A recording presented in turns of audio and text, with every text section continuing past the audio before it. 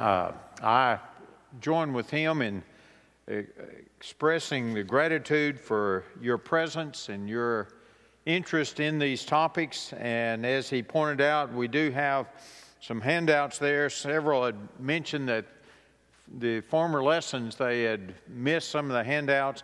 For those of you that may not get one of the ones just passing out for tonight's lesson, we are getting some more copied because we do have a larger group than we have previously.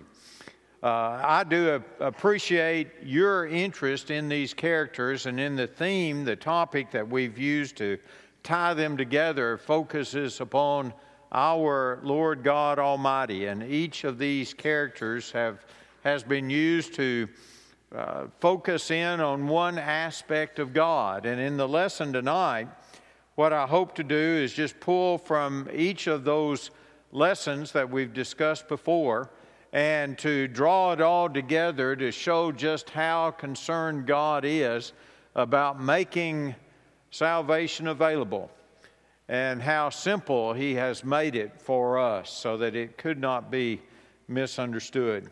And like Doug said, there have been those in the assemblies each night. You've brought your children, and we appreciate and commend you for your interest in their spiritual growth and their knowledge, and you've sat in the classes, and we appreciate your interest in that. And if possible, we'd like to urge you to come back and join us this coming Lord's Day. We'll continue with Bible studies. VBS will be over, but we'll still have Bible studies, and you'll find good preaching, excellent fellowship, just a good spiritual environment that you need to come and participate in. So we encourage you to rejoin us this coming Lord's Day morning here at the Dalraida congregation. And if you have any questions about the church here, about the works, about any of the teachings that's been done over these last few days, I'd be glad to talk with you about that, or you can talk with some of the ones sitting near you, and they'd be glad to talk to you as well. Tonight, we're talking about Naaman. And Naaman is a character of the Bible that is really one of the favorite Bible stories of the Old Testament. And I'm sure that may be why it's been selected to be included in the stories of this year's Vacation Bible School. But for those of us in the adult years, Naaman has a powerful lesson. And there have been many sermons preached on Naaman and many Bible studies focused upon him and his attitudes and the narrative that the Holy Spirit has written for us in the book of 2 Kings. And so I hope tonight that we'll be able to frame the story of Naaman in such a way that will challenge you to look at your relationship with God and to cause each present to look very seriously at their relationship with God, because that's what Naaman shows us we must do. We must change to have the proper relationship with God, and he does it in a way that's very simple. His story is a simple story. It's not that complicated, and the simplicity helps us to understand God's great love, His grace, His desire to heal us from spiritual diseases that the cancer of sin causes. And so tonight we close out this short series of lessons looking at personalities, and we focus on Naaman. The story of Naaman helps us to come to an understanding about conversion. Conversion is a term that basically means to turn around. It's a concept that an individual is practicing certain behaviors or believing certain beliefs, and then they come to understand that what they're doing is not right. And so they turn from that and they turn to what they've been taught is true. Now, the fact of conversion is one of the most encouraging facts of the Bible. God wants us to know that you don't have to stay on that road where you are. You don't have to stay in the position where you are. You have a choice. Remember, we've pointed out before that God expects each individual to make their own personal choice on their own basis. And so your relationship with God is not decided because of your family history. It's not decided because of where you might have been born. It's decided upon your study of the Holy Bible and your conviction of the truth that the Holy Bible teaches and how you are to respond to that. It's a personal choice that you have. It's not a choice that can be dictated by a ruling religious governing body, a church, but it's a choice that you make. And this choice of conversion simply means that I am deciding at this point that I'm not going to follow the world. I'm going to follow the Lord Jesus Christ. And whenever I make that decision, then like Jonah, I'm going to understand that God is a commanding God. And as we saw in the situation of Moses and the wilderness wanderings, I know that while I am between the point of being saved by my obedience and spending eternity with God, I'm struggling in the wilderness, and God is there to help me survive. And as we discussed last night with the fiery furnace, we're trusting in this period in a God that provides. He sees to what we have need of. And as Philippians 4:19 says, He will richly supply all of our needs in Christ Jesus. What a wonderful opportunity of life is given to us. Do you remember in the Old Testament, Moses was challenging Israel, and he said, you've got a choice set before you today. He says, choose life that you may live. Well, that's the message really of the Bible whenever it comes to the point of conversion. Choose life. And life is that which is lived by following God. Life just isn't existing here on earth. There are many people, all they do every day is exist. And it's hard for them to do that. And so if they can get through one more day, they think that's an accomplishment. And they're alive physically, they're breathing, the respiratory system and the circulatory system and all the other systems are functioning as they ought to, but somewhere deep down inside of them, they're not alive. And they need the Lord. And they need the story of Naaman. And if you're in that predicament tonight, that situation, first of all, I'm glad you're here. But in second place, I want you to listen very closely to the story of Naaman, because it will challenge you and it will help you to understand where true life is. And you can respond to Moses' statement, choose life. You can choose it this very day. But if you look, here are three passages of Scripture that talks about conversion in I think, wonderful ways. Ephesians chapter 2 is a discussion about, it's really a summary of the gospel. The entire chapter is. It starts out verses 1 through 4 talking about how we were dead in our trespasses. We were enemies to God. We were at war with God. But then God, through His grace and mercy, has saved us, verses 8 and 9. And in that salvation process, we see that we are added to the body of Christ. And the chapter closes by pointing out we're all being built together as a part of that spiritual temple of God. But in those verses, in between those two things, you have verses 12 through 16 with these memorable words. The Bible says, remember that you were at that time separated from Christ, excluded from the commonwealth of Israel, strangers to the covenants of promise, having no hope and without God in the world. What a desperate predicament that is. And how empty is the life lived by those people. They are separated from Christ. They're excluded from God's people. They're strangers to God's promises. No hope without God in the world. But then in the next verse, two words, but Christ. And that ought to be an emphatic statement for us.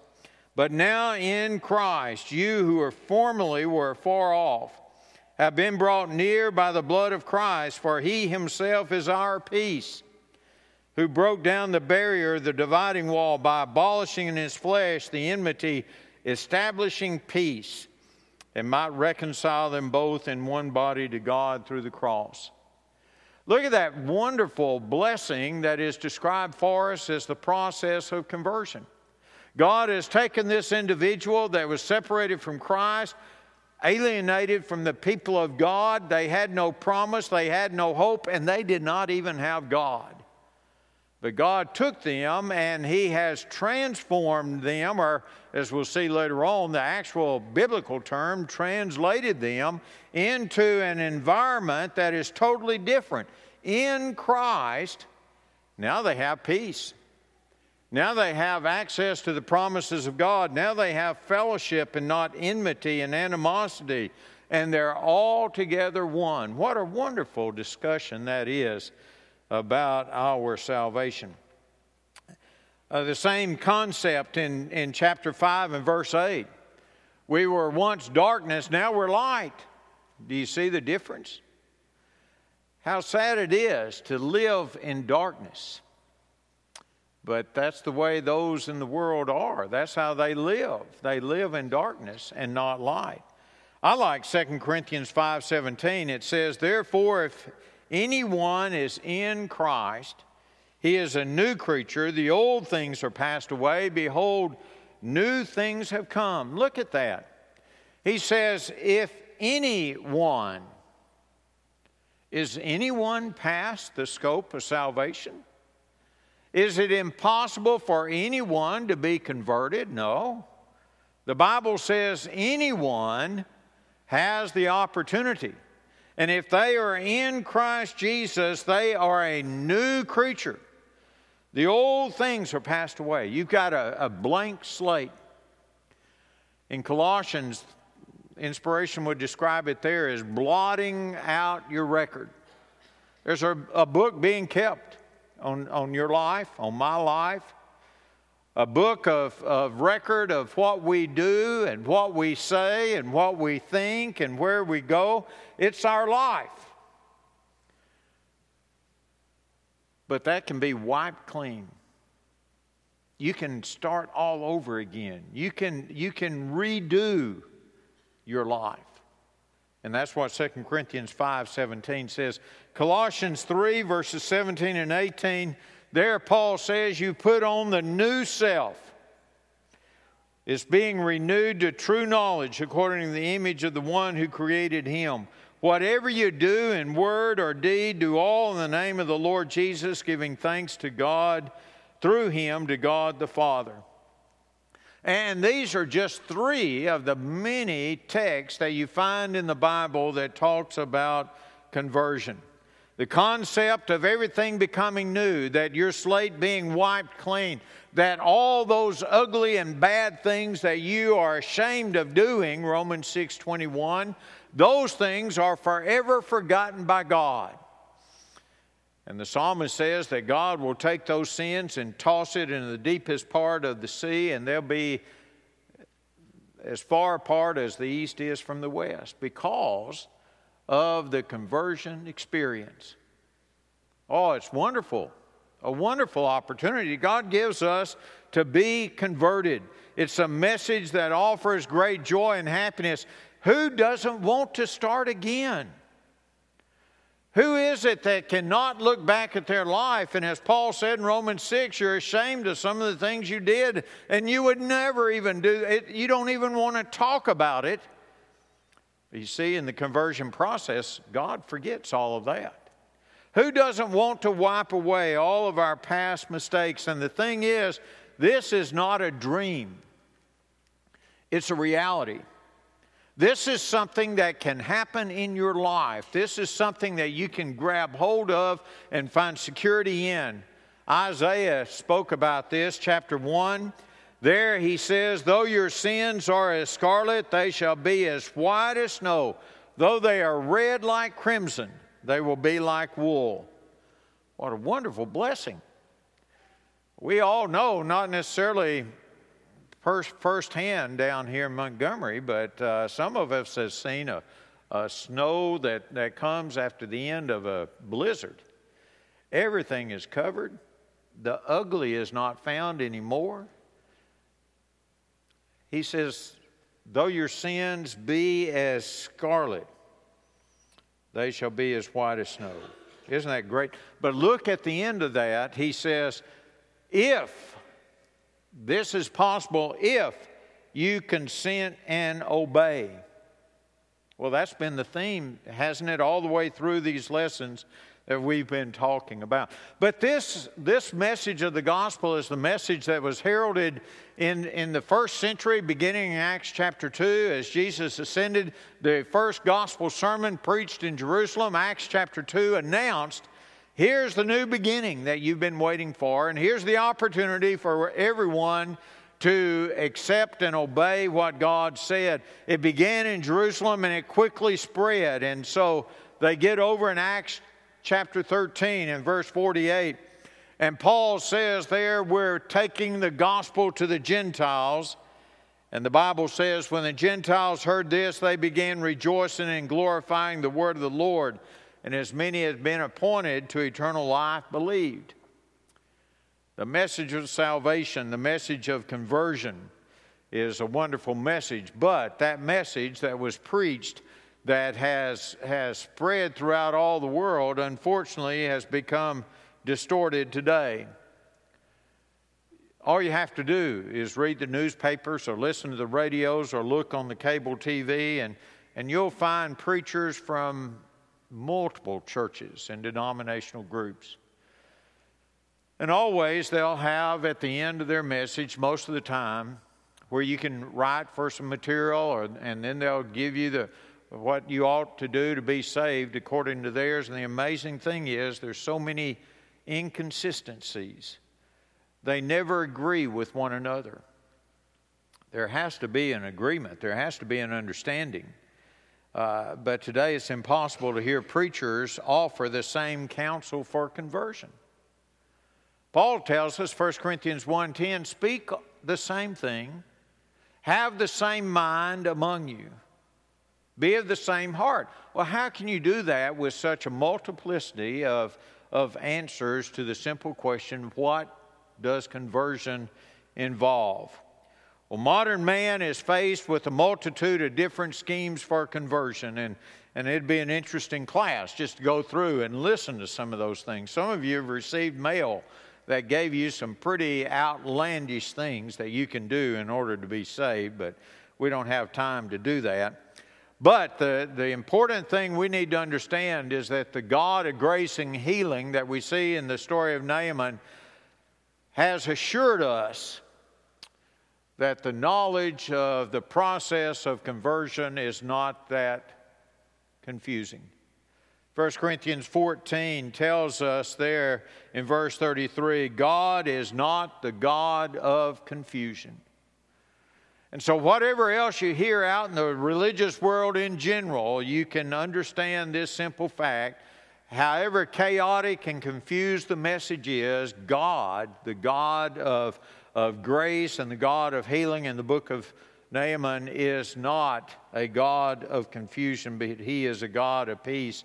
And therefore, God's message is going to continue. And you and I can understand it today, just as those folks did in Acts chapter 2 and Acts chapter 13 and throughout the Bible.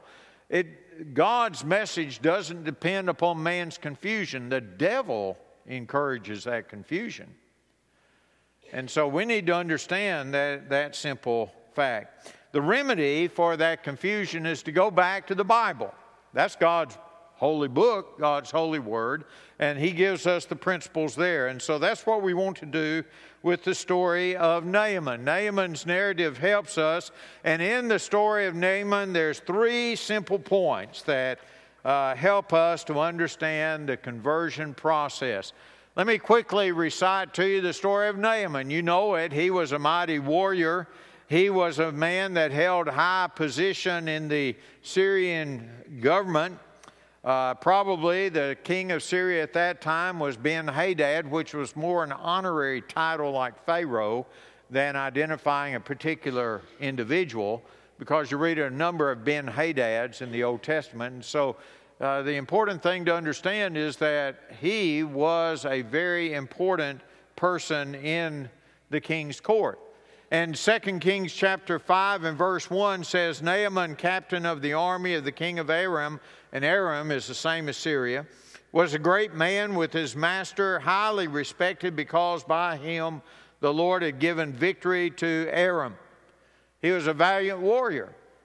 Now, as you look at this, evidently this man was a pretty brilliant strategist whenever it came to military actions, because by his hand they had won a number of important battles. The phrase highly regarded is an interesting phrase. It's really an idiom that was used back then. You've probably seen portraits of the kings and royalty sitting on their throne. They have their scepter in their hand, and whenever somebody comes in, they'll point it to them and give them permission to speak. We see that in Ahasuerus and Esther as she came in, but there's a step further in that process.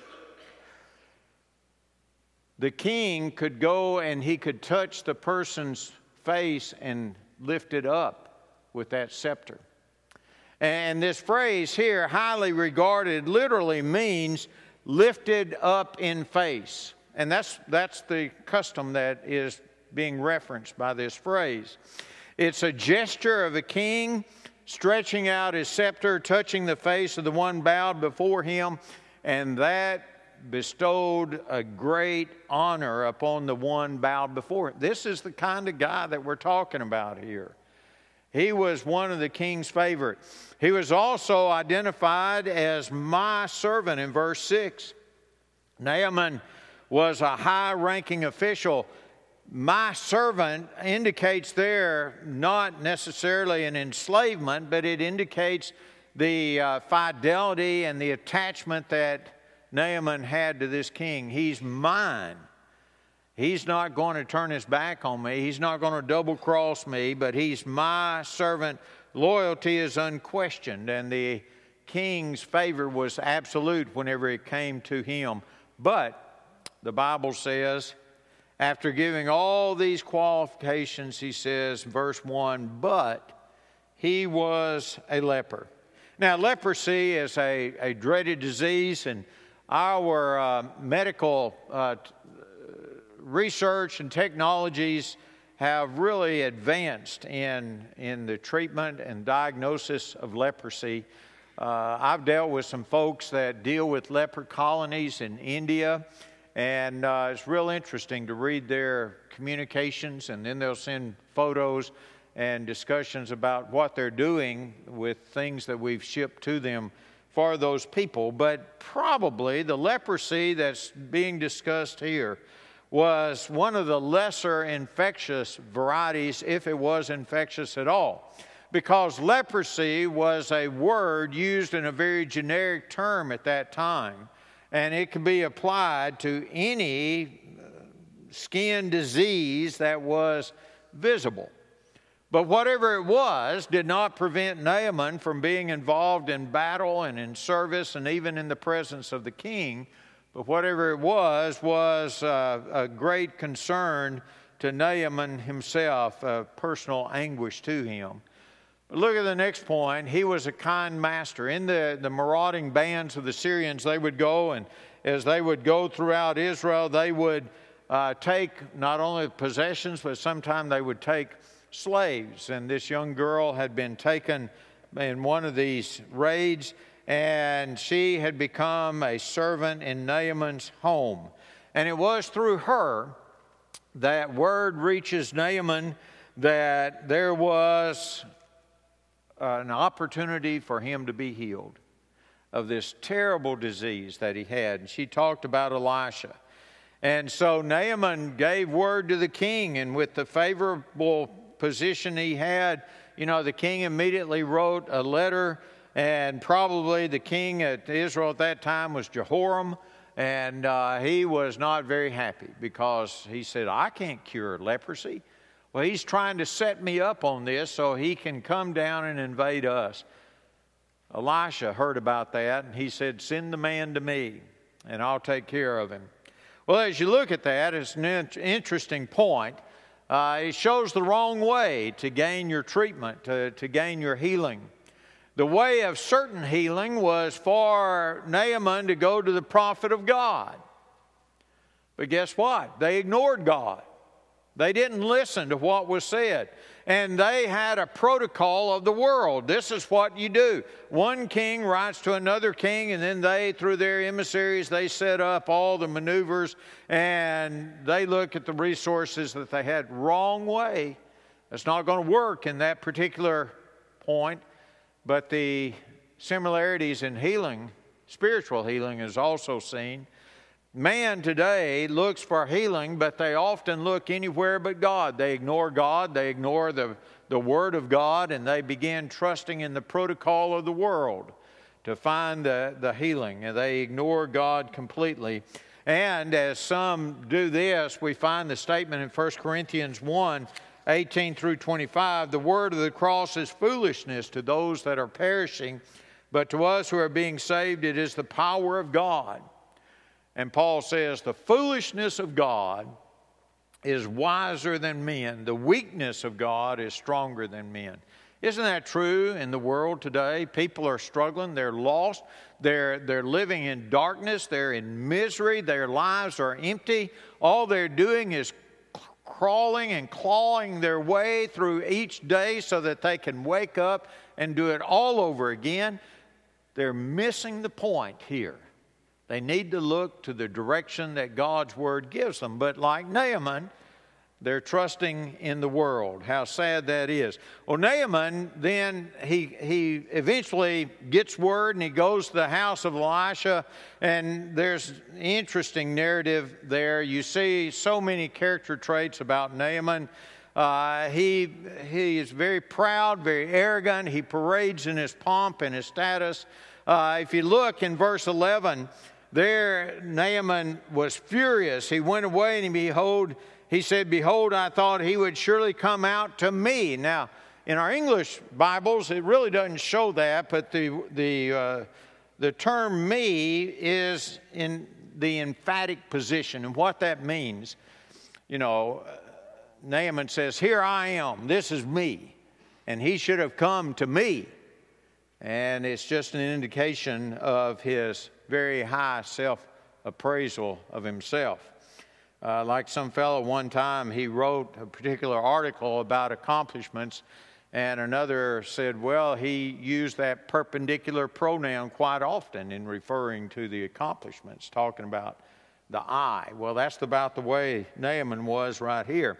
And also, in verse 11, he said, "I thought he will surely," and the word surely indicates his, again, the arrogance, because he said, he ought to have come to me. This is how great I am. He's socially inferior to me. I'm the king's right-hand man. Well, it was a double offense to Naaman, to his status and also to his country, as he was told what to do. He said, "You go and you dip 7 times there in the Jordan River," verse 10. Well, Naaman says, our rivers are far much better. And you look back here, that's a picture of the Jordan River there. It doesn't look too appealing there. But that's what Naaman was said. Okay, our rivers are so much better, clearer, and less filthy than what we find at this point. He expected some kind of ritual. I always smile in verse 11. It said, "I thought that he would come out, call on the name of the Lord, and wave his hand over the place and cure the leper."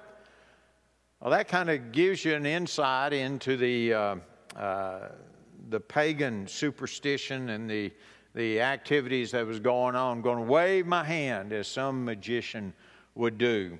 But all these were, and the important thing in verse 11, Naaman says, "I thought." Underscore that. Conversion is not what you think. Healing is not what you decide. And Naaman had to understand that.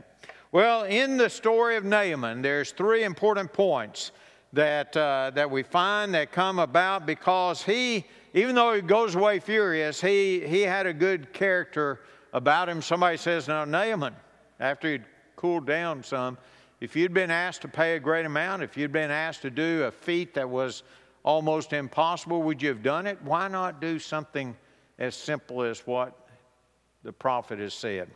And so he reconsidered and did what was suggested. But in that we see conversion. All right, and the first thing that I want to note here, that in the conversion process, leprosy is often identified as sin. Leprosy would separate you, and sin separates us. Isaiah 59:2, your iniquities have made a separation between you and your God, and your sins have hidden His face. Now listen carefully.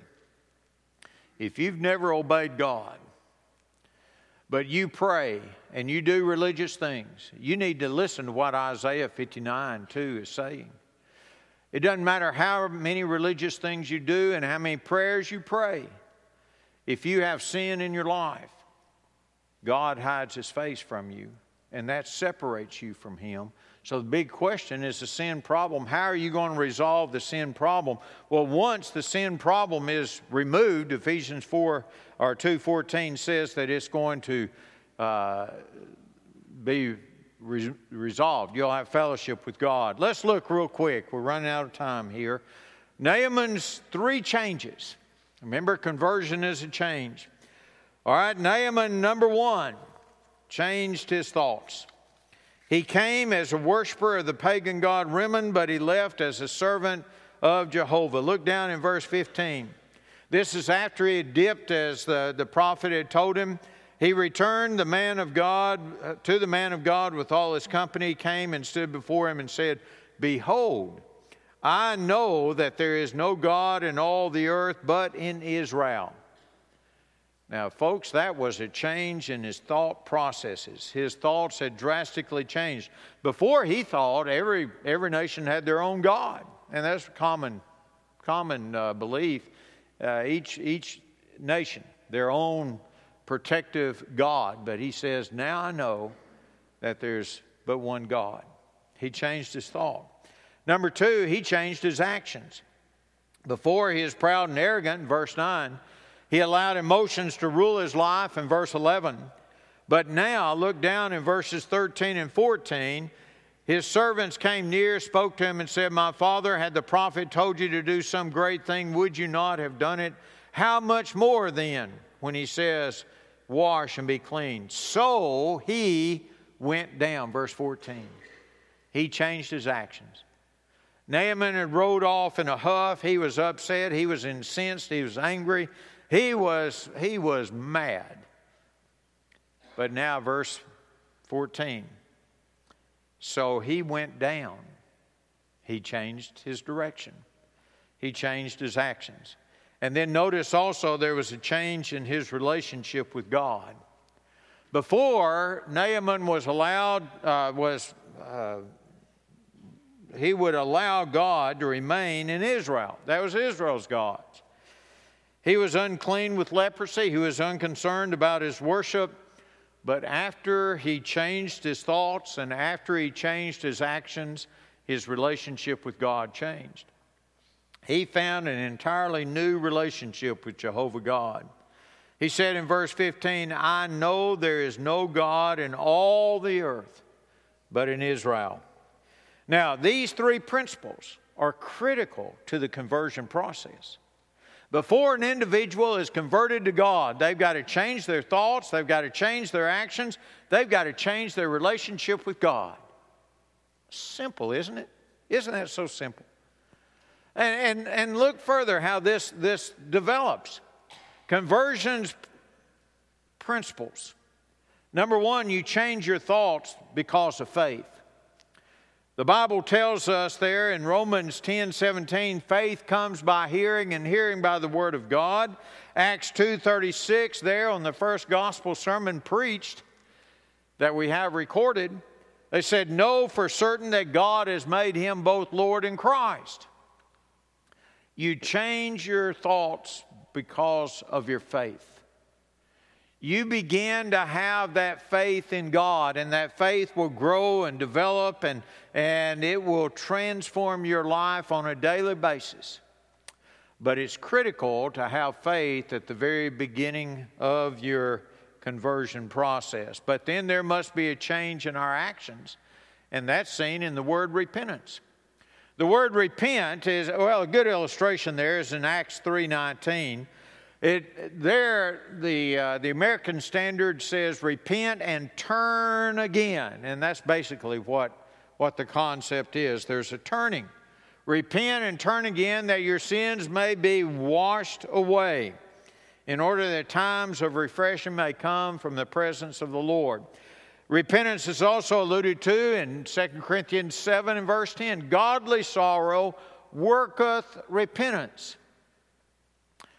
There's godly sorrow, and then there's worldly sorrow. Worldly sorrow means you're sorry you got caught. Godly sorrow means your heart is pierced and you want to change. Godly sorrow worketh repentance, or produces a repentance, as the New American Standard says. Repentance comes as a result of our faith.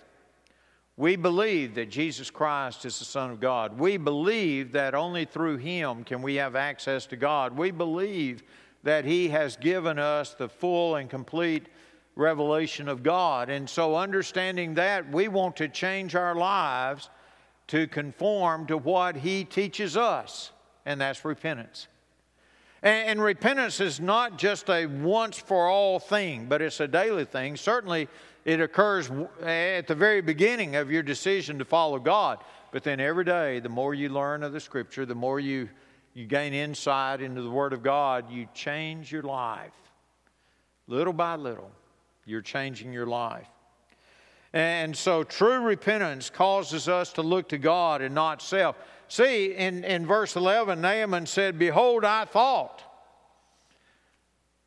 But now in repentance, he says, it doesn't matter what I think, because I know that there's no other God but that in Israel. And then look at this third point. Conversion involves a change in our relationship to God, and that's seen in baptism or immersion. There are several ways that this is found in the Bible, but 2 Corinthians 5:17, we've already cited, if anyone is in Christ, he is a new creature. The old things are passed away. Behold, new things have come. John 3, verses 3 and 5, Jesus answered to them, "Truly, truly, I say to you, unless one is born again, he cannot see the kingdom of God. Unless one is born of water and the Spirit, he cannot enter the kingdom of God." Ephesians 2, 12 and 13.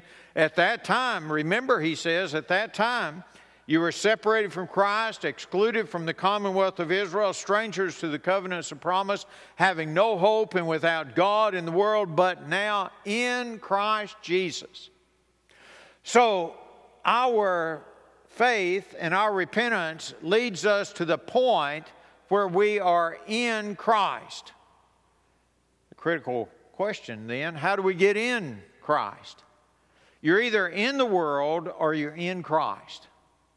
And that's where immersion or baptism comes into play, because it is by the action of baptism that one is placed into Christ, into the family of God. It's that new birth into God's family. And so it's impossible to have this new relationship with God. It's impossible to be in God's family without biblical immersion. That's why Jesus said in John 3 and verse 7, "Do not be amazed that I say unto you, you must be born again." See how simple it is? Isn't that so simple? Now, as you look at Naaman, there's several points to consider in regard to the conversion process. It's summed up, conversion is summed up by these three terms: faith, repentance, and immersion or baptism.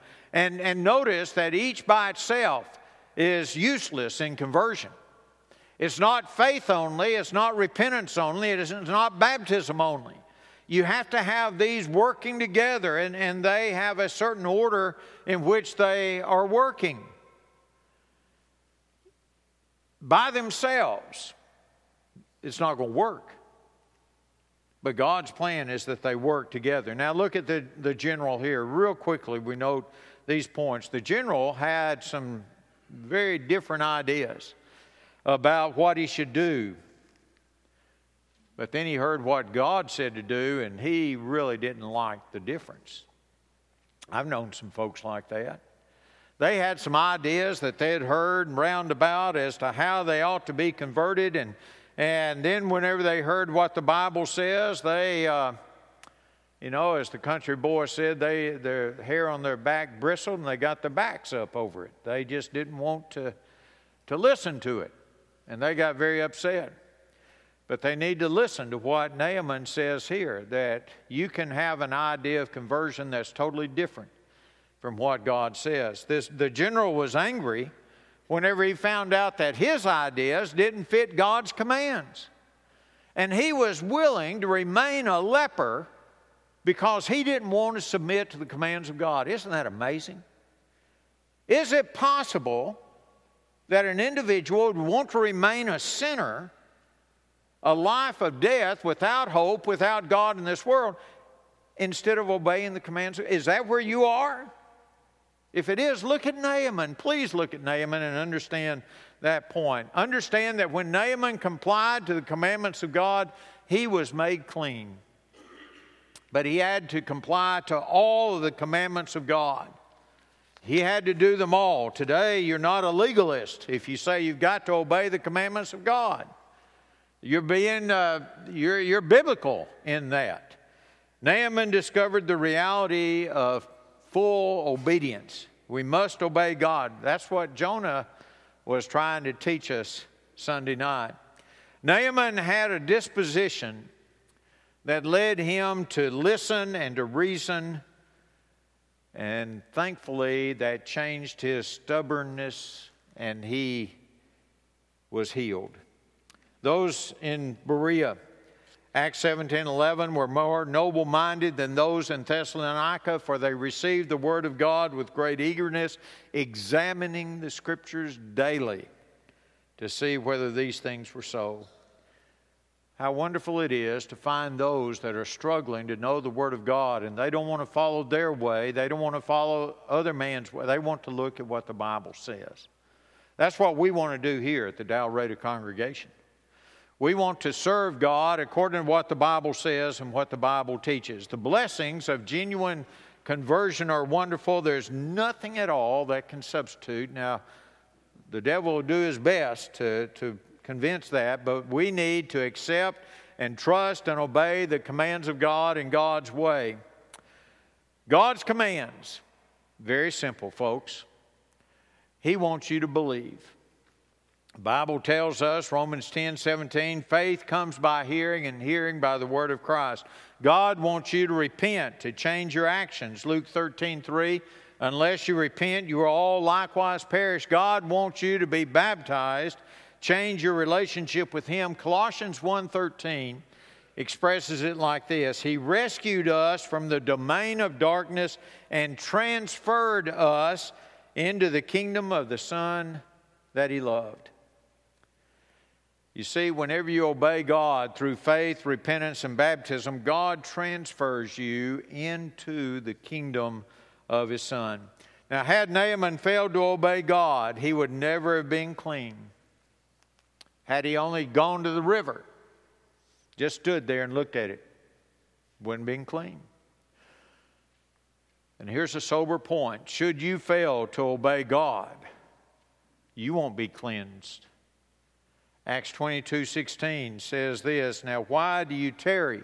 Arise and be baptized, calling on His name, washing away your sins. And now, why do you delay? Why do you tarry? The term there literally means, why are you wasting time? Why are you putting off doing what you know should be done?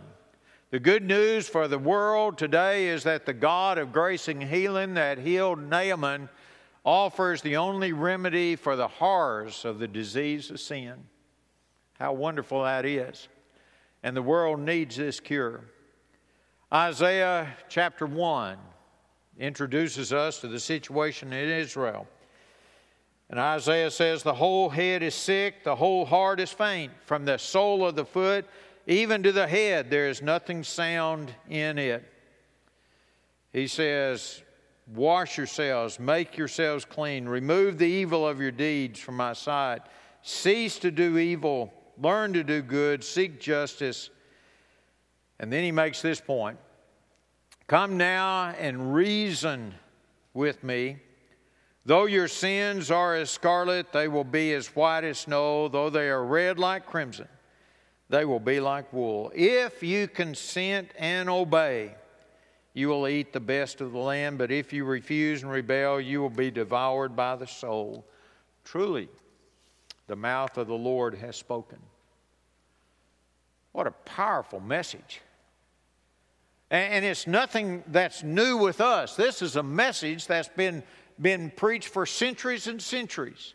You've heard the story of Naaman. You know the story of Naaman. But there may be those that's been coming and visiting that's never heard of Naaman before. Now you have. And now you have the knowledge as to what you ought to do. You know what God wants you to do right now. God wants to cleanse you. God wants to take you out of the world where you have no hope, where you don't have God. And God wants to put you into the kingdom of the Son of His love, where you have forgiveness of sins, where you start all over again. You are a new creation in Christ Jesus. What a wonderful opportunity God offers. But God is not going to make you do that. He didn't make Naaman go into the river Jordan. He told him, here's what you got to do. Naaman had to make that choice. And that choice, remember Moses said to Israel, choose life. That's the choice that Naaman tells us. The God of grace and healing wants you to choose life tonight. Now, if you are in the assembly tonight and you're not a part of the body of Christ, if you've never believed, repented, and been baptized according to what we've seen the Bible teach tonight, you need to do that. And the good news is you can do that even tonight. Let's close out this VBS period with a wonderful demonstration of the grace and the mercy of God, as Naaman shows us in the Old Testament. You can find it in your life. And as we're dismissed, if you are here and you want to do that, you talk to somebody and they'll make sure that you're put in the contact with those that can help you become a child of God. What a wonderful lesson. Well, so much for our study in Vacation Bible School. I have profited from the study and the preparation of these notes tremendously. Reviewed old truths and reestablished the veracity of them. And I hope that I've been able to communicate just a small degree of that which I have been able to discern. But you can do it. It's here. It's nothing that I've done. It's here in the book. And you can do that. But tonight, friends, if you're not a part of the body of Christ, if you've never confessed Christ, if you've never repented, if you've never been buried with Christ in baptism for the forgiveness of sins, please don't leave without doing that. And we'll be glad to help you in any way that we can. Well, we'll stand dismissed. We've got, I think Doug said refreshments here, or I know we've got, we're being waved off there. It's in the fellowship room. We got refreshments that way. So you're welcome. I hope you'll stay. If you don't know us, stay and get to know us. There'll be somebody here you like, you know, and so just stay around. You'll find somebody that you like, and we like you. We're thankful that you came. Let's close with prayer. Dear God, thank you so much for the studies that we've had this week, and we pray, Lord, we've been challenged that we will be like those that we've studied that conform to your word, that we will learn from those that refuse to follow your word, that we will be more acceptable to you and your service. Please watch over us and bless us. In Jesus' name, amen. Thank you all very much.